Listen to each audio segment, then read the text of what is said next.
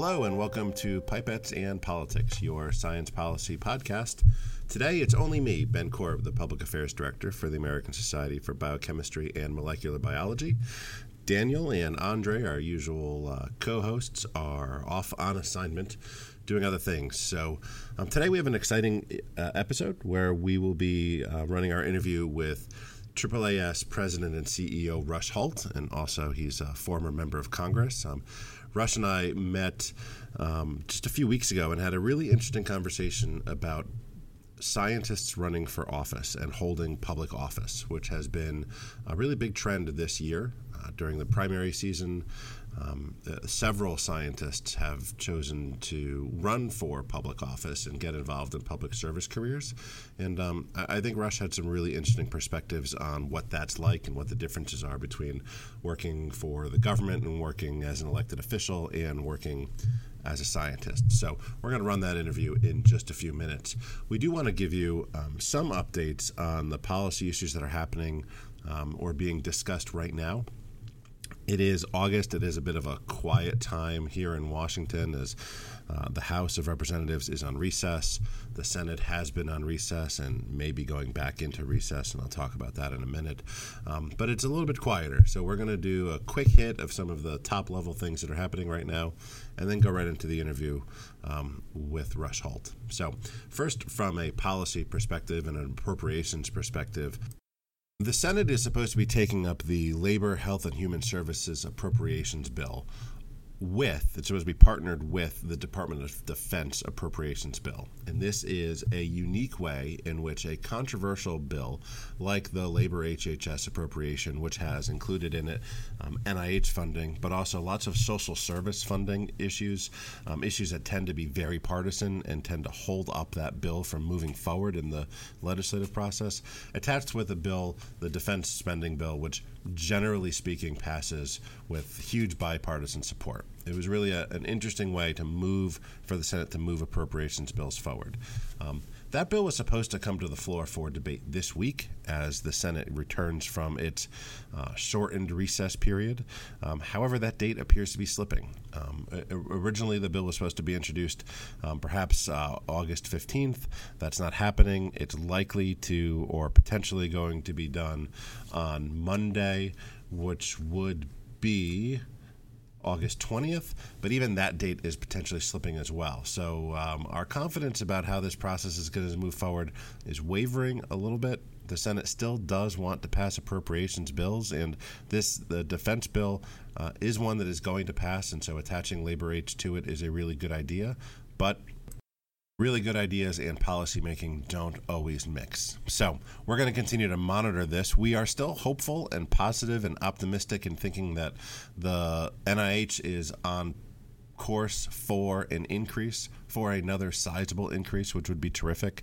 But the timing is slipping a little bit, and frankly, we're running out of time. It is halfway through August. The fiscal year ends in a month and a half, so that's 6 weeks. A lot of work still needs to happen in those 6 weeks, so we'll continue to monitor that.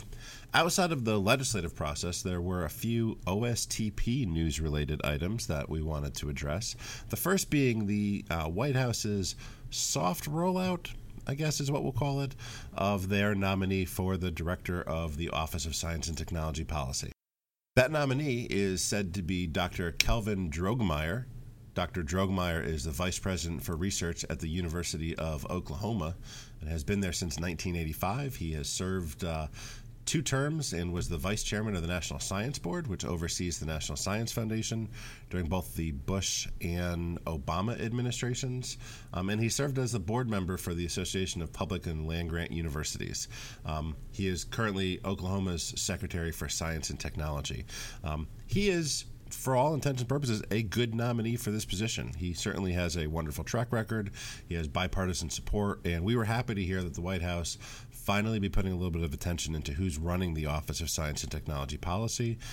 Maybe with his eventual nomination and hopeful confirmation by the Senate, we will have someone in the president's cabinet, or at least in the conversation there, bringing science-based and evidence-based policy thought processes to the White House as they're making decisions. So we're excited about that.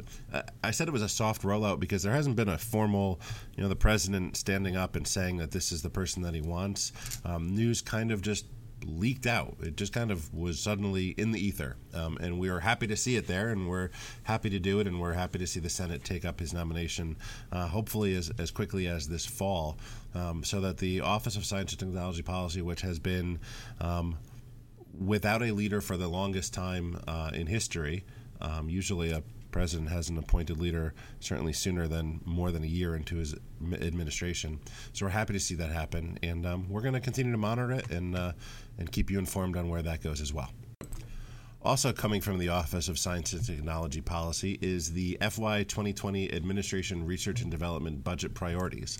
This is a memo that comes from, it would come from the director, which, as we just talked about, doesn't exist yet. It came from Mick Mulvaney, who is the director of OMB, the Office of Management and Budget, and certainly the Deputy Assistant to the President, Michael Kratsios, who is currently the de facto head of OSTP, listing the priorities of where the administration would like to see agencies that fund science focusing on. So this is really just kind of bold strokes in terms of the direction, R&D priorities for the administration. I'm happy to report that one of those priorities is American medical innovation, in which the administration specifically calls on federally funded research and development to continue to support efforts to combat the opioid crisis, contain infectious diseases, and confront other public health threats. So that's a good thing. Also, the memo does highlight the importance of federally funded basic research and the role that basic research plays when partnered with private dollars and development dollars. So we appreciate that we're seeing that. Again, these are bold strokes. This is a very broad policy statement. Perhaps with the addition of Dr. Drogmeyer in the future, we'll get a more specific and get into some deeper details on where the administration would like to see American science and innovation going. This is not very different from the same memorando that went out a year ago to the federal agencies. So we're not seeing a very big difference in administrative priorities. We'll take it. We will go forward with this. But it's important to note that even with a document like this last year, the president in his budget still did propose cuts to a lot of federally funded science agencies. So how you square that circle is difficult. Thankfully, Congress has been a wonderful backstop and has been providing federal agencies that support science with the appropriations that they need, or at least continuing to grow budgets at the NIH, the NSF, the Department of Energy, a lot of different agencies. So we're going to continue to monitor this, but it is just one of those things that we should let you know exists, and we'll have a link to it in our blog so that you can read it as well. And finally, I wanted to point out that for the first time, Congress is beginning to pay attention and have a reaction to the National Academy's report on sexual harassment of women, the climate, culture, and consequences in academic sciences, engineering, and medicine. And that's a report that came out earlier this summer. Senator Patty Murray was joined by Congresswoman Rosa DeLauro in writing a letter to Dr. Francis Collins, the director of the NIH, to express deep concern regarding harassment in the workplace to obtain information on how the NIH is working to address the issue both within the agency and in research facilities that receive NIH funding.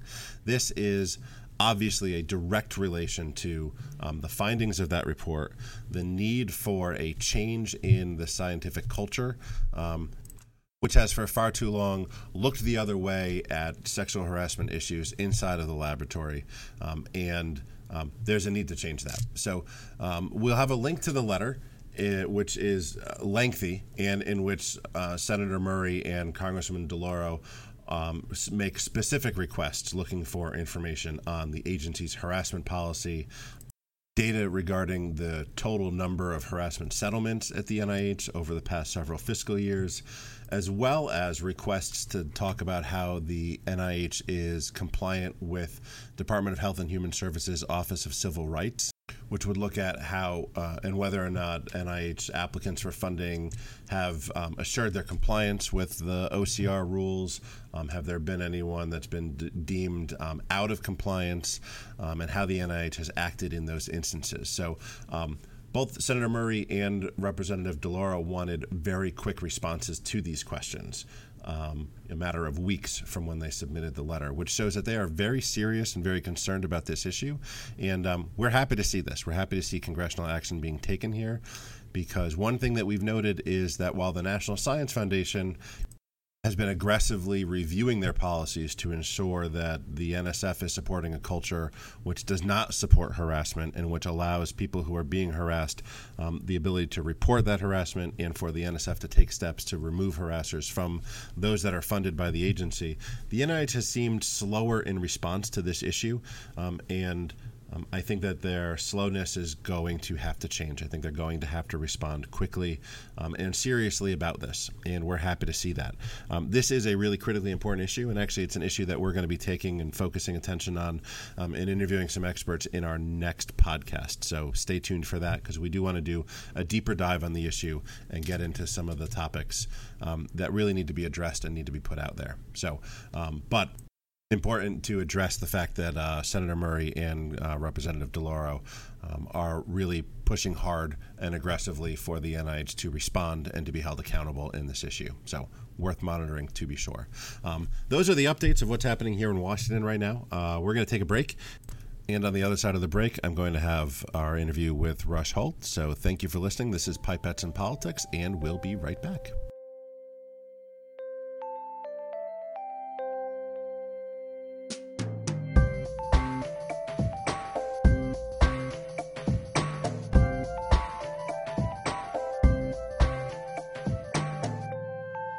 Like this but want more? Why not visit the ASBMB policy blog, where you'll see news and analysis on all things Washington. Visit www.policy.asbmb.org.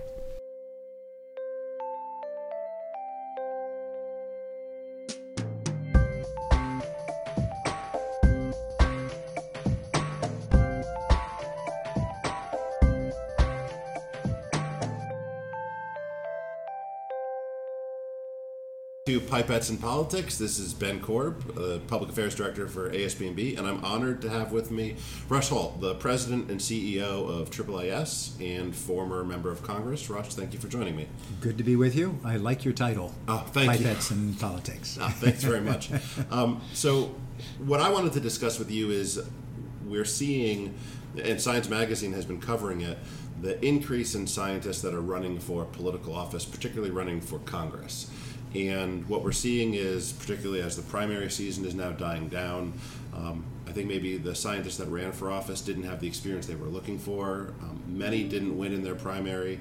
And I wanted to have a discussion on kind of your path to go from Princeton to Capitol Hill, what you thought the skills that you brought to the table were, and what you think maybe a scientist who's interested in going into public life should be considering, and kind of the direction that goes in. So maybe to start things off with, how did you go from the director of the Princeton Plasma Lab, I might be not getting that title correct. Assistant director, actually, yes. To, representative of New Jersey. Yeah. Well, let me kind of set the scene. I first ran for office in 1996. I had never been elected to anything other than student government, at the university level before. But I had always been interested in politics. I had always followed politics. I had worked on people's campaigns. So I came at politics and public life differently than most of my colleagues. Most of my colleagues in physics, and I think in the other sciences, felt that going public was not just an extracurricular activity, it was really a contrary activity, that it was contrary to doing good science, that maintaining the right perspective toward evidence and science meant you cannot go public. That's changed over the years, but very slowly. And now we're at the point where, hundreds of thousands of scientists march for science in the streets.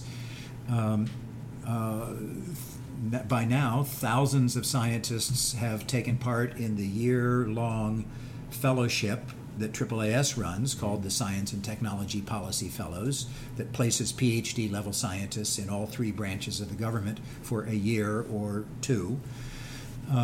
And scientists are writing op-eds and doing other things. Still, it's a minority of people who do that. And I grew up with my mother was both a college-level teacher in biology and also a politician. My father was a politician. So from my earliest memories, I've been interested in how the world works, that's science, and how people get along, that's politics. And I never saw any incompatibility between them. Okay.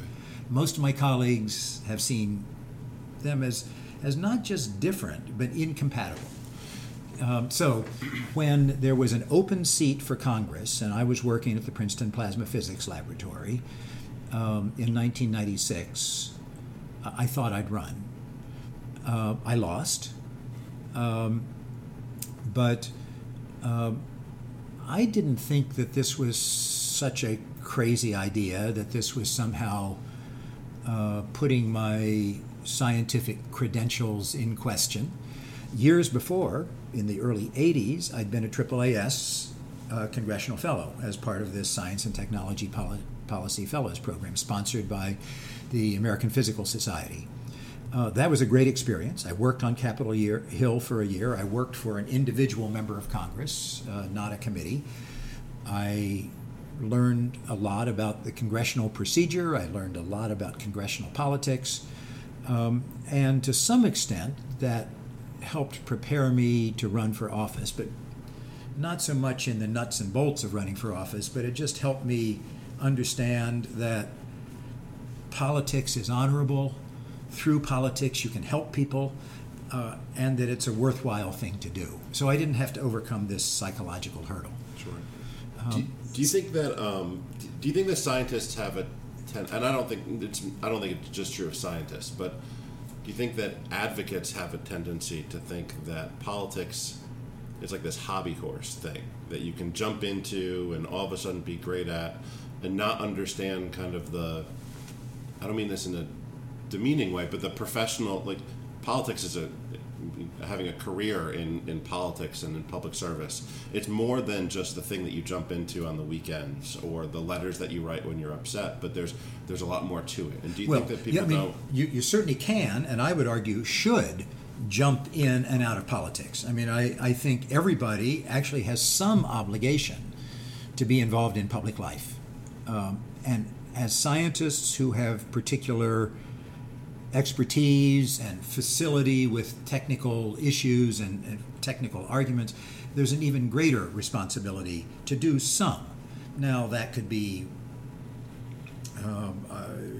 just a little bit here and there, volunteering with city council members or working on political campaigns or visiting Capitol Hill to talk about science. And by the way, I would say not just to talk about your individual work, but to talk about what science means for people. Okay. So there's an obligation to do some of that. But to run for office is hard. I mean, it is really hard. A lot of people think that members of Congress are dumb. By and large, they're not. There are a few that, aren't so great. But it's interesting. They thought because I was a scientist, I must be smarter than everybody in Congress. Believe me, that's not true. Believe me, that's not true. There are very smart people. To be successful in politics, in electoral politics, unless you're really lucky, you've got to be really good. Now, you've also got to be a little bit lucky, and I certainly was. But it's hard work, and it is intellectually, I would say, as harder than physics. It's also psychologically harder than anything I ever did. I mean, to be out there, you don't just have competitors, you have people who are trying to undo you. Yeah. That's psychologically hard. Right. And physically it's hard. I mean, this was 16-hour days every day without end. Right. And it is.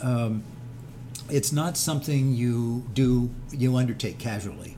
Right. When this year, you're right. A lot of people with science backgrounds or medical backgrounds or technical backgrounds have been running for office. A number of them running for Congress. They've called me up because I have some success in that line, and I always tell them, run as if you're going to win, because that's what the constituents and the voters will value, and run with the expectation you'll lose because you probably will.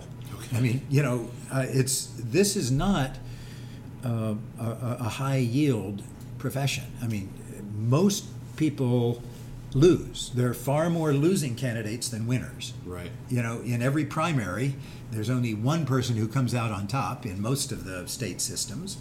And then in the general election, only one person and there are people who fall by the wayside, who never make it to the election, never put together a successful campaign, lose in the primary, and so forth. I lost in the primary when I first ran.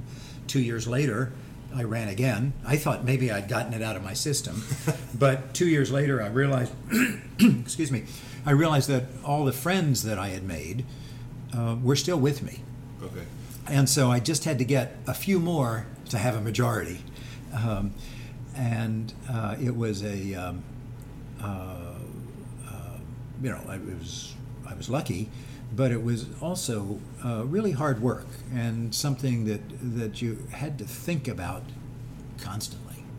What do you think is a skill set that you found particularly useful bringing from the laboratory to your political career? And then on the other side, what's something a skill that you learned in politics that you're finding useful now, kind of back involved with the scientific community? Yeah, probably nothing from the laboratory helped me in the run for Congress. Nothing. Oh, one of the things I always tell physics students is physics, and this is true with many sciences, helps you frame problems, figure out what it will take to solve a problem. That's good for being a public servant, for making policy, for making legislation. But the political part of that, the campaigning part of that, that's all about people. It's remembering names. Now, I was never particularly good at remembering names and faces, but I worked at it until I became good at it. It's all about dividing up the district into constituencies. I mean, what are the different groups that you can reach out to? How can you put together a coalition that adds up to 50.1%? Right. And how are you going to approach them?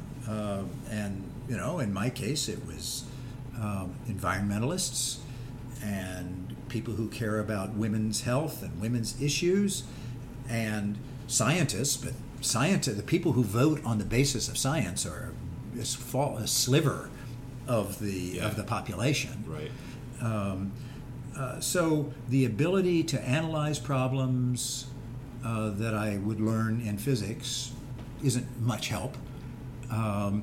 Certainly in physics, the way it's practiced in most laboratories and most institutes, interpersonal skills are not valued.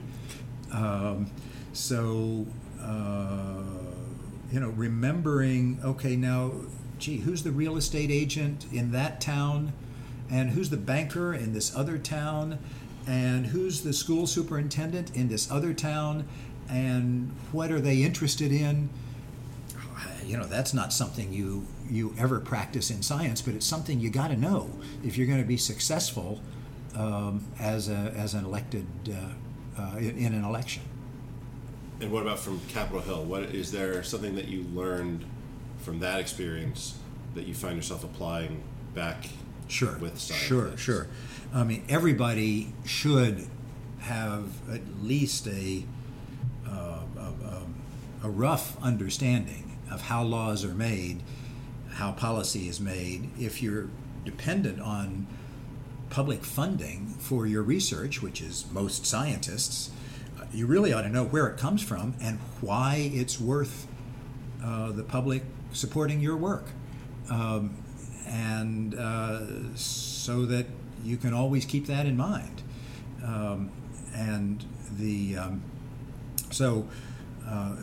I come back from Capitol Hill with an even broader idea of what's the importance of science, what's the relevance of science, than I had when I first ran for office. I had a broader than most, I think, idea of what science means. I mean, it does not mean a collection of established facts. It means a way of asking questions so they can be answered empirically and verifiably. And it's relevant because this way of approaching things gives you the most reliable knowledge of how things are.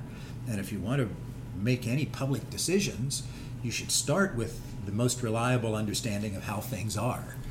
And that's what science is. So it's not the facts that it gives you, it's not even the process as practiced by a scientist, but a recognition that this way of thinking helps us understand how things are. And that is invaluable for a non-scientist as well as a scientist. And most non-scientists don't get it. Yeah. They think, well, what does evidence mean to me? Evidence is something for scientists. Yeah. Or a court. Right. We have to find a way as scientists to reacquaint people that I think maybe an idea that they had many decades ago, that public decisions should be made on the basis of evidence, that evidence should be the arbiter of what's of public discussions and public debates. And people have sort of forgotten that. When you were on the Hill, were you pigeonholed by your colleagues as the science guy? So other members of Congress, if they had any, they just came to you because you're the guy who knows about science. I mean, automatically, he should be on the science committee. Like, were those the sorts of things you had? As I said, they thought I was smart because I was a scientist and I must be the smartest guy in Congress, and that was never true. There's an anecdote when in 2001 this terrorist sent anthrax spores through the mail. Some postal workers died. Offices on Capitol Hill were contaminated by these tiny but deadly spores. My colleagues came to me and said, well, you're a scientist, you must understand about anthrax. And they were saying two things. They're saying a scientist is a scientist is a scientist. Scientists know facts. They know how anthrax behaves. They know how to treat it, how to prevent it, and so forth. And of course, I joke, I scratched my head wondering where in the physics curriculum I missed the part about Bacillus anthracis. But the other thing that they were saying to me when they came to me was, and I'm not a scientist, I can't possibly do this, so I'm coming to you. Well, they could look up a journal. They could look up an article in the New England Journal of Medicine just as easily as I could to find out. Okay, so what antibiotics does anthrax respond to? How do you deactivate anthrax spores? Are they susceptible to ultraviolet light or something? But as smart as they are, they would say, "Well, I can't do that because that's science. Science is for scientists." Sure. So there's no question. They set aside scientists from non-scientists, and most of them think that they have been told over and over again, don't mess with science. Don't try this at home. Yeah. You're not a scientist. And that distance between scientists and legislators and scientists and non-scientists is a dangerous chasm there, because it leaves 80% of the population thinking that they can't possibly understand science, they can't possibly make any decisions based on science, that they will reject expertise if their opinion today differs from what the experts say, and it leaves them distrustful of expertise, and they neglect evidence. Okay. And then, since we're getting short on time, my last question for you. How great of a job is it to be a member of Congress? Is it this really great, wake up every day invigorated because you're helping people kind of job, or is it a job like we all have where there's some days where you wake up and you're like, well, goodness, this is going to be a hard It was the first day. for me. I mean, I think every day at the end of the day, I had a sense of having helped somebody. Yeah. Now, sometimes it was in ones and twos, helping a constituent with this or a constituent with that. Sometimes it was, making a tweak in legislation that will, make things better for a lot of people. Yeah. So I think just about every day. That doesn't mean it wasn't a grind. I mean, it was very satisfying. I decided to leave after 16 years, not because I couldn't stand it or because I was worn out. It was that it's not meant to be a lifetime job.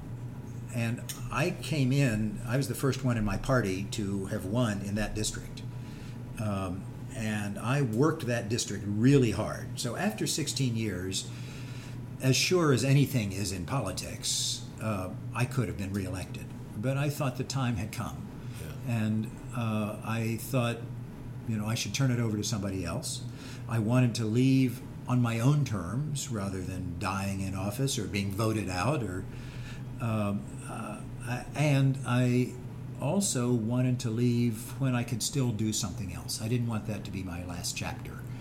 And I didn't know that I would be able to become CEO of AAAS. I'd been a member of AAAS for decades, sure. A regular reader of Science Magazine. I'd been a AAAS Congressional Fellow right. for a year back in the early 80s. So I knew AAAS well, and when the chair of the board here called to ask whether I'd be interested, I jumped at it. Sure. And it's a great organization, 170 years of doing really important things and really high quality work.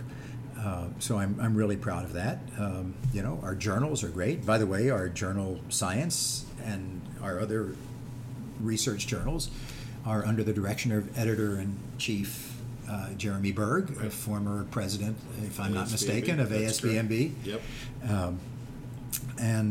So when I left Congress, I didn't know what I was going to do, but there again, I lucked out. And AAAS is a great organization. It's a great place to be. Great. And we lucked out by you having time in your calendar to sit down and talk with me, and I appreciate that, and I'm sure our listeners will. So thank you very much for your time. Thanks, Ben. Happy to do it. No problem. This is Pipettes and Politics, and we'll be right back.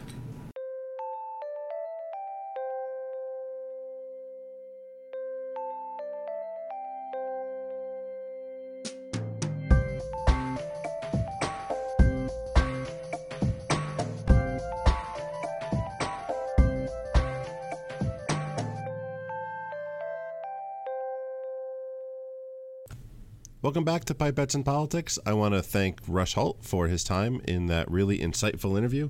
I thought he really gave some great perspectives on what it was like to transition from the lab to elected office and then to one of the world's largest scientific societies. So, Rush, thank you for that. That's going to do it for this week's episode. I do want to encourage you, if you haven't already done so, to join ASBMB in our effort to meet with elected representatives during the August recess period. If you'd like more information on how to do that, you can visit www.org/AugustAdvocacy. That's going to do it for this episode. We'll be back in a couple weeks, so I want to thank you for listening. This has been Pipettes and Politics.